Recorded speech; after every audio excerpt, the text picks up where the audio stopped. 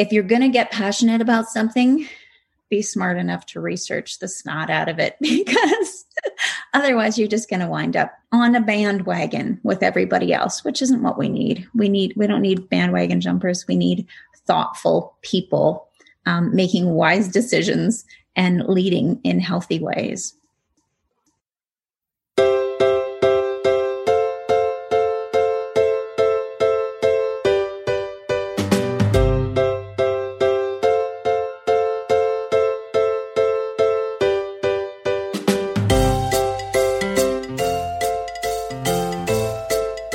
Hello, and welcome to the Step Up Podcast, a place where we delve into different topics to learn more about ourselves and more about others, while having some fun along the way. Today's episode, we are talking about philosophy. And I wanted to do this kind of discussion before because people talk about philosophy like it's a big joke. And I remember on TV shows and movies, they talk about how the most useless degree to have is philosophy. And I remember when I was at university and I was switching over to philosophy, I got the same flack from people. Well, what are you going to do with a philosophy degree? It's useless.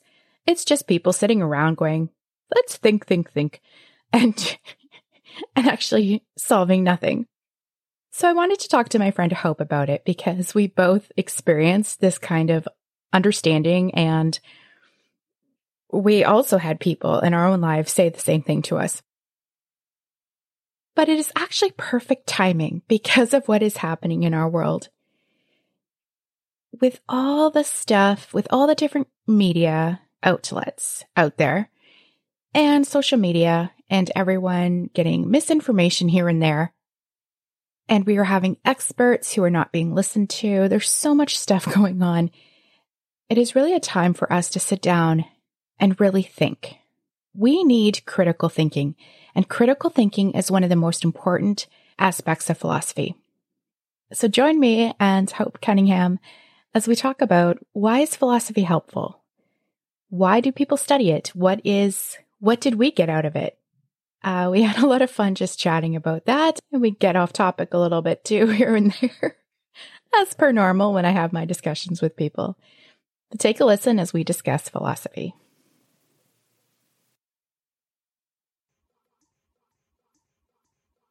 I'm here with my friend Hope Cunningham, who took philosophy at Tyndale University, and you graduated and you loved it. You were amazing. You were the one person we all went to and were like, Hope, help us figure out our homework. Help us figure out what we're talking about in philosophy class. Do you remember that? I loved it. I remember sitting around the tables chatting endlessly and loving it. But I don't think I had any more of a clue than anybody else. We just figured it out together. I think your brain maybe absorbed it, at least better than mine did. It takes me sometimes a lot longer to get things. Like years later, I'll be like, oh, I get it now. Oh, but it's too funny. But yeah, I remember you were very excited about it, which made me excited about it, which I loved. That definitely helped. It was fun. It was just fun. I really, really loved philosophy. Yeah. So what was it? Because I remember you and I were both started in psychology. Mm-hmm. And then we both switched over to philosophy, I think at the same time or shortly. Probably after. About the same time. Yeah, I think so. So what was it about philosophy that attracted you to it? Well, interestingly, when I first went to Tyndale, where we met in university there, I was, like you said, in the psychology stream. And I remember that we were required to take History of Philosophy Part 1 and 2. It was a core requirement. And when I saw that on the sheet, I was just like, I cannot believe that a Christian university, whatever, thinks this is important. Like, it's philosophy. Who cares? And I was actually so annoyed that I was like, fine, I'm just going to get it over with first semester. I'm going to take part 1, second semester, I'm going to take part 2, and I'm going to get this over with because I want to get to studying what I care about. And it was so funny because I sat down in the first class, Dr. Franks was speaking and just talking about the nature of philosophy and explained that there was this difference between philosophy and sophistry. And he was talking like way back to Aristotle and how they were these people who were just kind of going around trying to sound really intelligent. And actually people would pay them to tutor their children. And it was just really the science of sounding really brilliant, but generally by saying not very much. And he drew a comparison between that and what philosophy is, which is a love of truth, a love of knowledge, right? I don't know. I was maybe 2-3 weeks in that class before I wanted to change my major.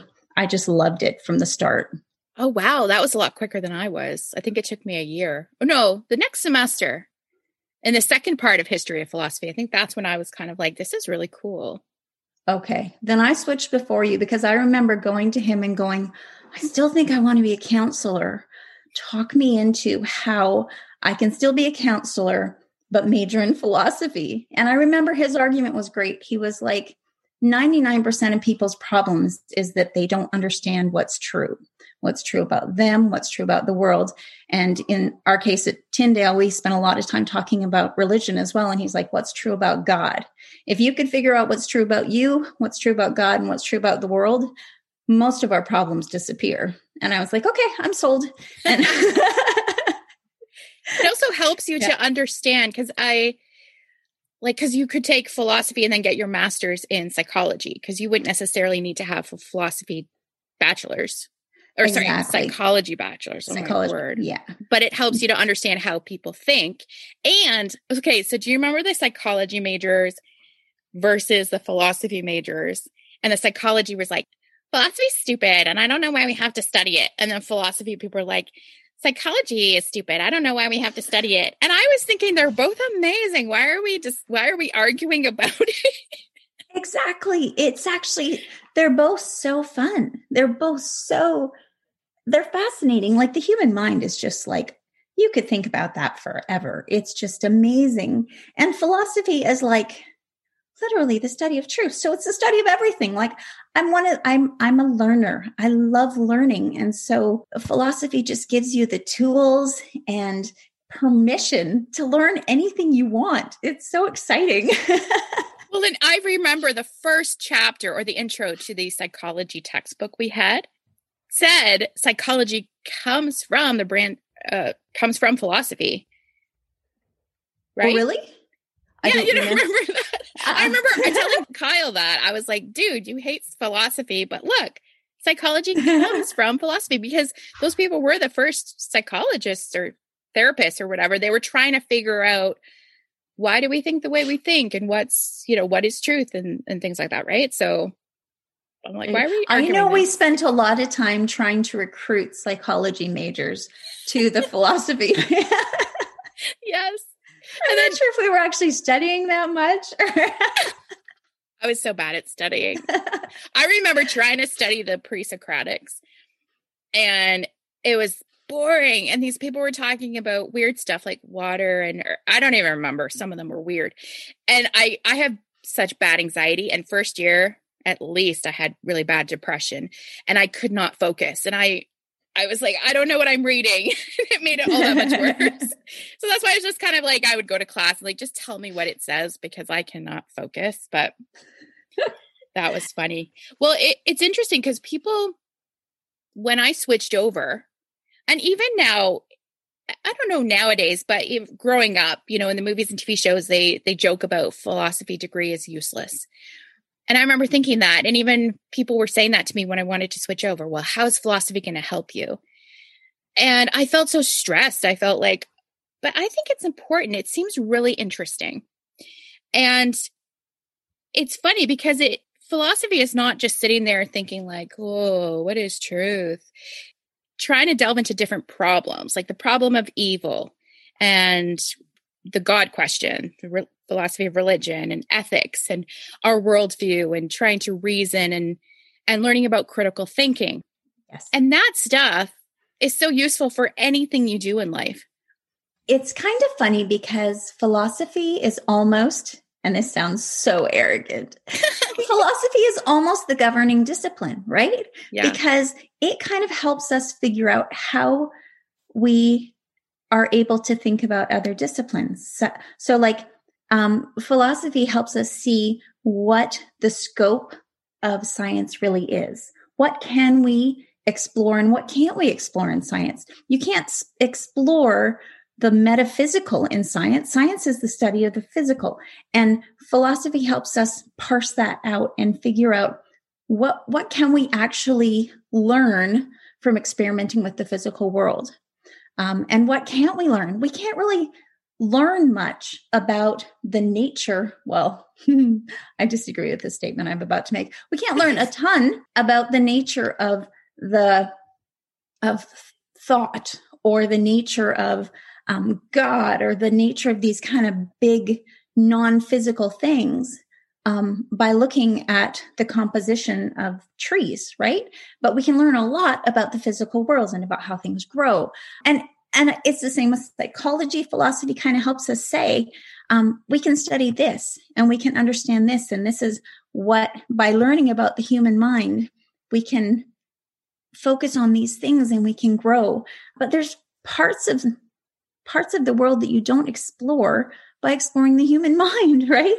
And philosophy is almost like a governing discipline because it kind of helps us figure out what we can reasonably think about.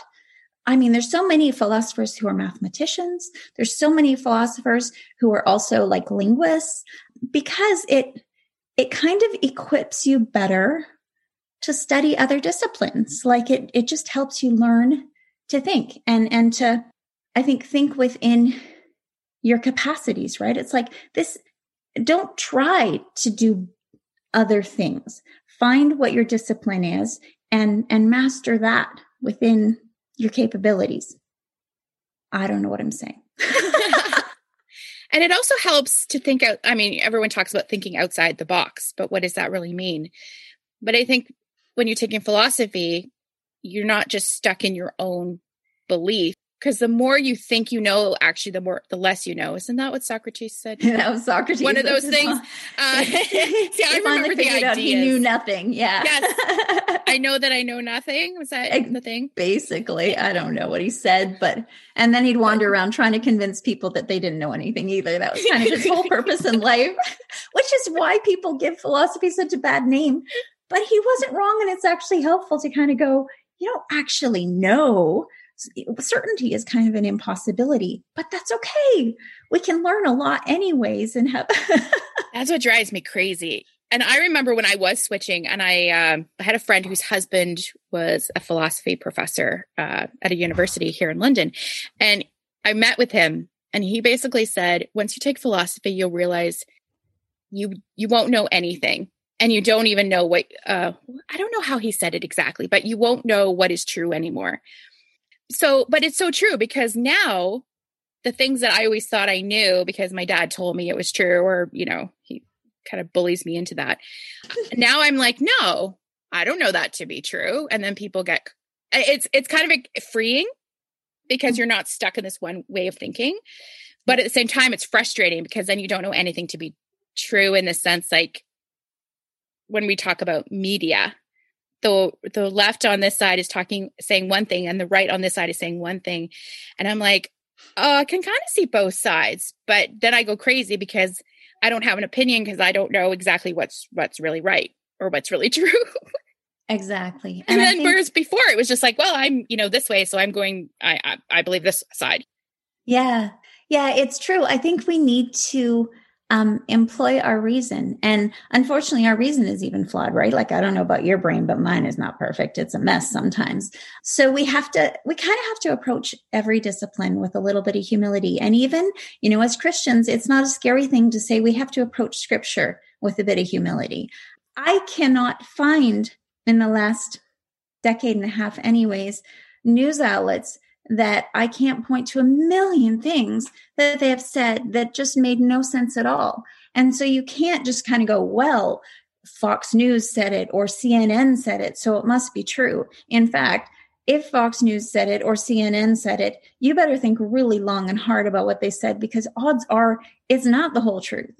So we really, we need those reasoning skills. Getting back to the point of philosophy, we need to learn how to think critically about what we're hearing, because there aren't many things that have been proven over and over the way, like for myself, I really see Scripture, the truth of Scripture has been just kind of reinforced and reinforced. So I have a really high degree of confidence in it. I don't have the same degree of confidence in Fox News or CNN or any news outlet I found. They just let me down over and over again. Well, and also I remember taking a marketing class in high school, and they talked about how the people who do the marketing want to sway you to this side. So they'll change it so you'll think you'll need this, or when you really don't. They're persuasive in that. And also when you watch law shows, because I love legal shows, true crime, all that kind of stuff. And the lawyers were like, well, do you really know? And that drives me crazy because I'm like, no, just tell me the truth. I don't want to be swayed to think the defendant is innocent when I kind of think he's guilty, but then I don't know. And I'm glad I'm not in the jury because I wouldn't know. So I think the news media wants to sensationalize everything and make us just sway towards their point of view for viewership. Yeah. They don't care about you. It's a business and they don't much care about truth. Usually they're just kind of trying to get the headlines, and the more clicks you get, the more advertising you get, the more money you make. And at the end of the day, that's the name of the game. Yeah. So we need to be able to think really critically about the things we're hearing and where we're getting it. And just, if you're going to get passionate about something, be smart enough to research the snot out of it, because otherwise you're just going to wind up on a bandwagon with everybody else, which isn't what we need. We don't need bandwagon jumpers. We need thoughtful people making wise decisions and leading in healthy ways. Also, I did get out my textbook for critical thinking. That class was the hardest class I ever took in my life, but the best class that changed my life. And I remember trying to read through, and I remember, okay, so I reread it, but they were talking about the difference between arguments and statements. And I don't really remember what I read, but how sometimes we'll take a statement and think that's an argument, but it's really not. And so also with the faulty logic, because I grew up believing all that stuff, and I grew up a very emotional person. So I would just be like, well, I feel this. So I'm going to go with this. And so it was so hard for me mentally, emotionally to just get it. And it still takes years, and I'll still read this again. And I'm like, I still need to kind of remember these things, because I grew up with my dad being very staunch about certain things, like this is the truth and I can't even question it. He'll just kind of get argumentative and like angry and like, no, this is what it is. And so that's where I kind of had that belief growing up. Well, my dad's right. And so, and you know what? He probably is in many, many ways, but you can make a statement or you can make an argument. An argument is meant to actually give reasons to believe something. A statement is just a statement. And it's like, there's so many really wise and amazing people who feel like it's enough to just make a statement without backing it up. And as wise and amazing and wonderful as they are, they need to give me more. And I know, like, I work with youth in my church. Most of them aren't from my church. They want reasons to believe things. They don't want to just be told stuff. Like, they've heard enough garbage and lies that they've got questions. And if you don't have answers, they don't want to hear from you. And I love that about them, because they're asking questions. They're challenging assumptions that we've held forever. We're raising up some critical thinkers. And I think we were having a conversation before we started talking about the need for critical thinking and instruction in critical thinking. I was saying that my kids are in high school, two of my kids have taken a high school philosophy class that really focused on critical thinking and just, here's what people said. Why would they say that? What are the reasons to believe this? And just really getting people to look for evidence, for reasons to believe things, rather than because so-and-so said it is not a reason. Right. Give me reasons to believe things. And then I think we wind up with people who are much more balanced, and you can't just say something and everybody freaks out and goes, oh, really? It's like, give me reasons, help me understand, give me context. and I want for myself, for my kids, for kind of this coming generation that's going to be taking care of me when I'm in the home. I want these people to be thinkers. I want them to be critically assessing the information that they're given and using their minds when they're making decisions about my future. It was actually, so I remember hearing about Ravi Zacharias when I think 2005 or maybe before that. And the more I started listening to him, because growing up, we didn't have any critical thinking. And the generation before that, it was like, you just believe the Bible because you're supposed to believe it. Mm-hmm. But then I remember in the 90s, it was a big thing, like evangelize. And I didn't know how to. I didn't know what I was supposed to say. People had questions. I had no answers. But when I heard Ravi was doing apologetics, I was like, what? There's such a thing as having reasons for our faith? Yeah. And that's what then kind of led me on a path to wanting to study philosophy, because it gives you a reason rather than just believe the Bible to be true because we say so. Mm-hmm. To thinking about it and thinking, why do I still have this faith? Is it because my parents told me to? Or is it my own faith and I have my own reasons for believing it? That I wish we'd grown up with, but I'm glad I found it when I did. Yes. Because that has also helped people in their own faith. Because I think a lot of our generation and the generation before gone away from it. Like, do you know Ricky Gervais? Yep. Yeah. So he's an atheist. And I remember I heard a story where he was a little kid and he asked his mom a question about, how do you know God exists? And she didn't have an answer. And that kind of told him something. So he's like, well, I don't believe in God anymore. And that's really sad, because there are answers as to why we do have that faith, but she didn't have the knowledge or the understanding to kind of know how to answer that. Yeah. And there's even this viewpoint that we shouldn't ask that question, and we shouldn't try to find evidence for our faith, or we shouldn't reason. It's like God said so. And that's so harmful. It's so harmful, because the fact is there's a lot of really good reasons to believe in Christianity, like historical reasons, and looking at like people's lives that were changed, but like just the vast amount of historical data that lends credence to some of the stories in Scripture. All of these things that really lend strength to this faith that, like you, I grew up with kind of, now my parents were much more open, ask questions, but still there's kind of a, well, if the Bible says so, and it's like, but, and on it, I want to back up. If the Bible says so, there's actually a really good reason to believe it. But first of all, you got to reason to the point where the Bible saying so matters, right? So you got to look back and go, so what is it about the Bible that matters so much? It's funny, we didn't want to get too much into religion, but there we go. Well, it's part of philosophy. Or it really, you know what, philosophy and history. It's such an intrinsic part of who you and I both are, because in our history of philosophy class, we spent so much time thinking about what is the nature of reality, and can it even make sense without a supreme being giving it meaning and purpose? So yeah, it's really hard to talk about philosophy without bringing God into it. I don't know. True. There was one thing I heard recently. Well, one of the things I wanted to talk to you about as well was a lot of this stuff going on with I call them conspiracy theories. I know a lot of people are calling it truth. But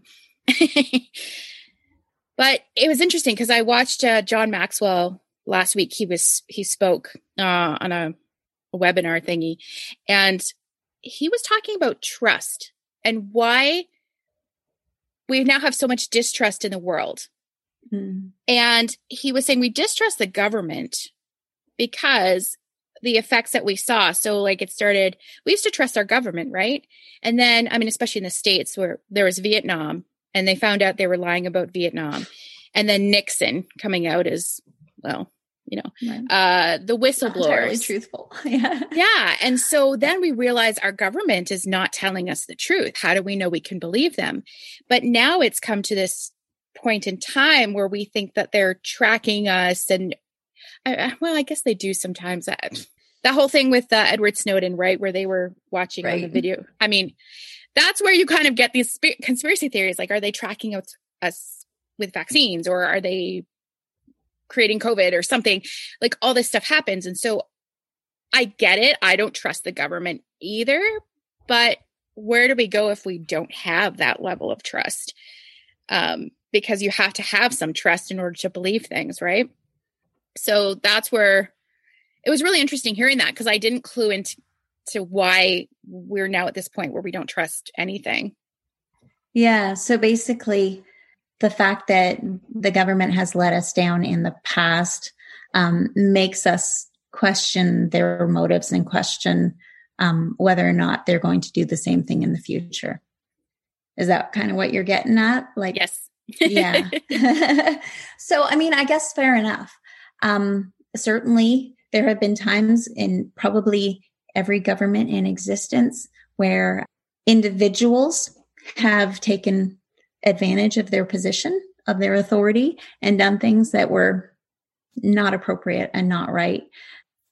I think the problem with governments, if we're going to kind of go there, is that they're made up of human beings, and human beings are broken. Yep. And as much as I bet you that 99% of politicians get into politics because they want to make the world a better place when they start.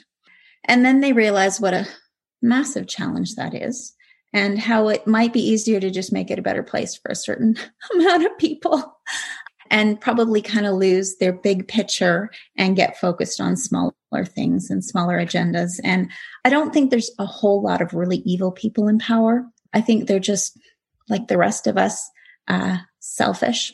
Or they get paid they're supported by a large company who then says, well, now you have to do what we want you to do, even though it's like environmentally or bad, or who knows, right? Yeah. What agenda is being pushed, and what agenda you're being paid to push. And probably a lot of them are compelled by the arguments of the people who are sponsoring them as well, and kind of helping their campaigns. There's a lot of humility that's required in just kind of looking at the world we're living in and analyzing what people are saying to us, whether it's the media, whether it's government, whether it's even like school boards. Like you hear a lot of people who are like not trusting the agenda of the school boards. And I think we need a lot of grace. I don't know that trust has been broken, and maybe we were naive to trust anyways. Maybe we were kind of naive to think that, the government has our very best interest at heart, that the school board has our very best interest at heart. Maybe trust is a little bit overrated. Maybe we need to be more careful about where we put our faith, but I think we need a lot more grace. I think we need to be kind to and make assumptions about people that we would want to have directed at us. Like when people look at me in the positions of leadership that I have, whether it's my employees because I own a small business, or whether it's my kids, or whether it's my youth group, I want them to give me some grace and assume that I really do care, that I really have their best interest at heart. And maybe I'm mistaken. That's entirely possible. In fact, absolutely probable in many, many things. But if we can give grace and just assume that people are trying for the most part, I think it's going to make the world an easier place to live in, but not necessarily trust. I think trust is overrated. Don't trust your media outlets. Don't trust your governments. Listen with compassion, listen with grace, but understand that in the same way that, quite frankly, you and I can't be trusted to always get it right, neither can they. And they get sidetracked by agendas and money and just what kind of works best for them, and the thing that they would love to see happen, regardless of maybe it's the best for the most of us. They're people just like us, just as broken as we are. They need True. grace, but I don't know that we need to trust them too much. I think that's something we forget a lot of times. And actually with the cancel culture that we're seeing right now, and I get it. I mean, if there's something really horrible, like what Harvey Weinstein did and Bill Cosby, I mean, it's awful because, I mean, Bill Cosby was our TV dad. I mean, we all wanted to be Huxtable. Yeah. So, but, and I get it in that sense, we should be canceling some people because it's a pattern of awful things that they did. Really evil behavior. But a lot of times people will make a mistake. They'll say something on Twitter or, they weren't nice or something. I mean, I guess it depends on if it's a pattern that consistently they're hurting people. But I'm so embarrassed of things I've done and said over the years. It's like, oh my word, I used to think that or say that. And I can't imagine having that out on display. Mm-hmm. So I think in that sense, we forget that people are flawed, that we're all just trying to do our best and we're going to mess up, but to just so quickly cancel people. And a lot of times it's just us online going, oh, well, judging people. Well, I'm better than them. Well, are we? I mean, we messed up. So that's one thing that makes me sad in a way of how we just so quickly dismiss and forget that people are humans.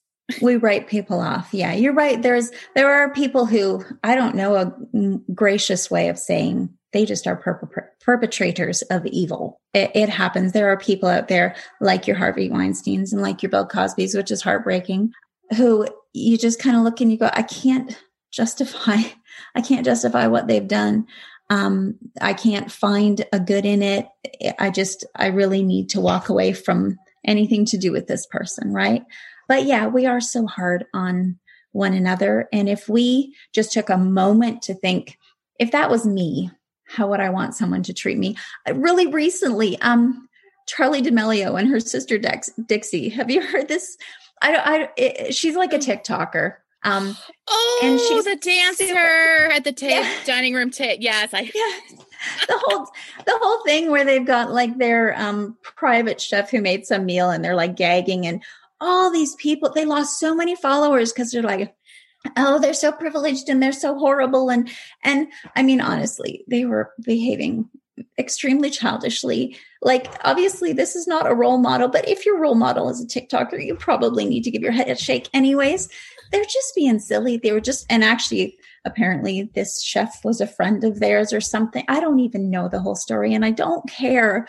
I just can't believe that it blew up like that people were furious. They were getting death threats because they were like gagging on their food. It's because it was snails or something. I mean, I might. That's right. Know. Yeah, that's right. I think it was escargot. And it's just, why do we have to be so harsh? Like, we all need so much more grace. We need people to be kind to us. And like, so let's model it. Let's model it even on social media. I'm off Facebook. I'm sorry. I am off Facebook entirely because I can't listen to all the rhetoric anymore. I can't listen to and I cannot read another angry, frightened news article that one of my friends has posted. I need a little bit more space for grace. I need a little bit more space for kindness. I want to model it instead of modeling hatred, which is going to come back and bite you. It does, because they'll quote something that you said about somebody else and then you went and did it and look at what a hypocrite you are. And I would rather just admit to everybody right here and right now that I'm a hot mess and I'm going to say and do stupid things, and I'll forgive you if you do it, and you can hopefully find it in your heart to forgive me. You're a smart woman. Getting off Facebook. I mean, if it wasn't for my podcast, I don't know if I'd be on Facebook. Many times I just want to go off it, but I know I've had to stop scrolling. Yes. Because when I scroll, I start to get angry or jealous or just stressed. Anxious. And I'm already an anxious person, so that doesn't help. But I think one thing, and I know I've done this, where when you see successful people, I mean, this Camilla, I don't even know her name. I read about her, but I don't remember her name. I mean, she's young, pretty, and rich. And honestly, it kind of oh, you kind of want to hate on those people sometimes. Yeah. And so it kind of is like, the evil part of me is like, oh yes, she's getting her just desserts because she's young, pretty, and rich. And that's my jealousy. That's my like, ooh, is that right? No. But I think that's the part of us that kind of enjoys that and enjoys putting other people down because we don't have what they have. Yeah. But there's so much more involved in that, right? Because yeah, exactly. Sorry. That's what your Facebook, that's what your HuffPost, those ones that are just trying to grab headlines, that's what they're feeding off of is our own self-interest, our own, judgmental spirits and that kind of thing, because that's a really easy way to grab a person's attention, to get that click. Because it's like, wait, they said what, and it's almost like they're reinforcing this. You're better than that. If you just click on this headline and see what a horrible person this is, you're better. And I don't know why, and I'm guilty as anybody, but I don't know why we can't find joy in seeing the virtue in people and seeing the good things in people. We just seem to only be happy if people around us are failing and we're succeeding.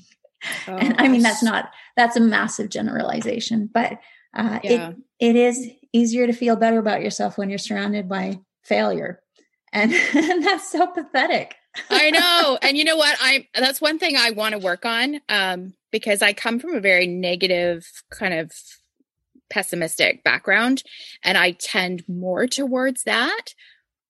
And just thinking like, I hated my job and I hated where I lived and blah, blah, blah, blah. And I was like, I hate my life, blah, blah, blah. But I'm trying to get to that point where like, and I write, I actually got a tattoo that says gratitude on my wrist. Oh, I love it. As a reminder. Smart. Yeah. Have gratitude, the little things in life, getting back to even just going for walks and enjoying the nature that's around me, And so I'm learning that, but it's harder as you get older because you've been so stuck in a certain way. But I'm like, I don't want to be that person anymore who's like jumping on everything people are doing and like getting angry. And it makes you a bitter person. And it's exactly. Like, I don't want to be like that. No. So we got to change it now, right? Exactly. I do not want to be that cranky old woman who's just finding fault with everybody in the home. I want to be the one who's like escaping and climbing up a tree, right? And just enjoying her life. I don't want to be judging people. I want to be living till the very last minute when I actually fall out of the tree. And I think just finding the joy and not focusing on the mess. I think it's better for us too. It gives grace to other people, but also just makes our lives simpler. This is so funny. Can I just say we're two psychology majors who moved to philosophy majors, and we're really talking psych, not philosophy. But isn't this the philosophy part where you kind of, well, I guess it's both. See, this is where they're kind of both intertwined, where you realize you're self-aware of, that's the first part, is being aware that you do it. And then changing it. No, that's where you take the practical. That's where philosophy, like we can look at our own psychology. We can look at our own lives and the way people think and actually apply it. That's the philosophical part. So we're doing philosophy sort of somewhat. Getting back to philosophy, was there one subject in philosophy that was your favorite, if you remember that far back? Honestly, if you don't know, that's fine. My favorite class was, can't say that. Okay. I loved symbolic logic, but that was just because it was like a puzzle and that was really, really fun. Was that the mathy one? Yes. And I hate math. I hate math, but I loved it. I don't know. It makes no sense. I never got that far and I was really glad I did. The most useful class, 100% critical thinking. That was massively useful for me. Just looking at different, what did they call them? Styles of thought. Fallacies. Yes. Fallacious ways of thinking. So like the whole idea that if, a horrible person said something, it just must be wrong. Or if someone who, like centuries ago said something, well, that's old thinking. We can't even consider their ideas. That whole genetic fallacy, that was one of my favorites, because you have to realize that just because someone is even a horrible person, think of it, O.J. Simpson, assuming he killed Nicole. I have no idea. I wasn't there. But anyways, assuming he did, just because he did that doesn't mean he wasn't a fantastic football player. Like, holy crow, have you seen that man move? And so that whole idea of taking from everything what is good and throwing out the evil. And that's what critical thinking did for me, is that, like, just looking at fallacies and understanding that we were, like I said, that was really that genetic fallacy. Well, it came from OJ. So what could he possibly have to say about that? And it's like, well, if he's talking football, honey, you should listen. And there's just a million examples of that in politics. We're not naming names, but just because it came from a source doesn't mean it can't be true. Just because it came from a social media platform doesn't mean it can't be true. You have to analyze everything and hold on to what's good and throw away the rest. So that critical reasoning was like mind blowing for me to really go, I need reasons to believe things. And that one stuck with me for a very, very long time. But honestly, I love them all. Like, I really did love them all. There wasn't a single one that I didn't look forward to being in class. It was. Oh yeah. It was fascinating just sitting. Like, I hated papers and exams, but if I could just, what's it called when you just attend a class? Audit. If I could just audit and just listen to the professors, I'm like, cool. I mean, that's the part I miss the most. Yes. I hated all the other stuff, but I forgot about that one. I was so bad at remembering which fallacy was what. And I was doing so bad on and I remember the teacher I think he was pretty frustrated with me. And I'm like, I just don't get it. I remember one day, because I was working as well as going to school, and which was just so stressful. But there was a day I just couldn't handle the class and I skipped it and I went to a movie. I'm like, I did not. I was not doing well at that time anyway, but it's funny. And I would say critical thinking as well was my favorite. I also enjoyed philosophy of science. Mm-hmm. And I think I took philosophy of religion, although I don't remember. Mm-hmm. Oh, apologetics, that class. Metaphysics. And I don't know that I remember much about it, but the one thing I remember, and you'll get a kick out of this, Dr. Davis remember he always drank Coke? Yeah. Always. So he had the 2 Coke cans and he goes, how do you know that these 2 Coke cans are not the same? They both are red. They're both the same size, same shape. How do you know that they're not the exact same thing?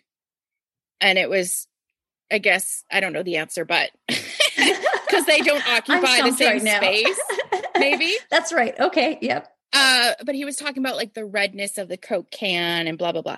So at the time I was working at the branch as a teller. And I remember telling one of my favorite customers, because he was like, what are you doing? And I was like, oh, I'm taking philosophy. And I was trying to explain this to him. He looked at me like I was crazy. Like, why would you want to learn about that? And I told Dr. Davis, and he's like, you're not supposed to tell people that kind of stuff because they're not going to understand why you're taking it. But I mean, when you look at it in that point of view, you're like, what are we talking about? But it is important to know, because sometimes people don't believe in reality. And isn't metaphysics like the nature of reality or something? I don't even remember what it is, but it's really the study of what is, like what can we say exists and what can't, and that's where you get into possible worlds. I finally at one point had an epiphany, and it started to make sense, but it really took an epiphany. Is that the multiverse? No, it was the idea that, oh gosh, now you're testing me. The hope that went to school was also the hope that didn't go to school. There's another world in which Hope didn't go to Tyndale. There's another world in which I went to U of T. There's another world. There's just an infinite number of possible worlds in which every possible thing happened to me. And then there's the same infinite number of worlds that every possible thing happened to you. And it's mind-boggling. And what What I couldn't get was Davis wanted us to see that they all existed. And the word exist, I had to redefine that word in my head. And when I finally got it to the place where I could understand existence philosophically instead of just as a being, as a physical thing, then I was fine. But it took me months and drove me crazy. I remember not understanding half of what was going on in that class. And I don't even know how I passed the exams, but this is one reason why I loved philosophy, was to take the ideas and to put them into what we believe now in today's world. And I love things pop culture. Yeah. Make it a reference to The Office or whatever. and remember it forever. Good, right? Actually, there's a podcast. It's called The Bible Binge or something. And they reference pop culture with the Bible and faith. And it's really neat because I'm like, cool, this is more interesting to me. So Davis would always talk about The Matrix when referring to what's his face? The guy with the long hair. Where I don't know that I exist. Oh, Descartes. Oh, Descartes. Wow. How did we blank? Thank you. But that was the year, or that just after that, Inception came out. Yes. And so I said to Dr. Davis, you totally need to use Inception now instead of The Matrix. And that helped me understand the movie. And I remember I made my mom watch it and she goes, what's happening? And I was trying to explain it. But we watched it together with Liz. We did. Yep. At Liz's place. I remember that. Yep. And I was like, you guys, because I saw it a few times. I was like, you guys, this movie's so awesome. But when you refer it to something in pop culture or something in the ideas that we have today, that's what I loved about it. You know, why do we believe what we believe now? Or why are the thinking of today, where does that come from? Yeah, well, it goes all the way back to philosopher 100 years ago. I'm like, oh, cool. I always found that the neatest thing. So absolutely. So I want to thank Hope for coming on and talking about philosophy with me. That was super fun. I do apologize for some of the background sound. I think somebody there was some construction going on. So follow me on Facebook at Stuff Up Podcast and Instagram at StuffUp_podcast. You can also check out my blog, my website at www.stuffuppodcast.com. If you like the podcast, if you guys can rate and review, it helps people to find the podcast easier and it just helps with ratings. So that would be super helpful. Thank you very much. Thanks to all you guys who listen. You are amazing. And I hope you go out there and make it a great day. Bye.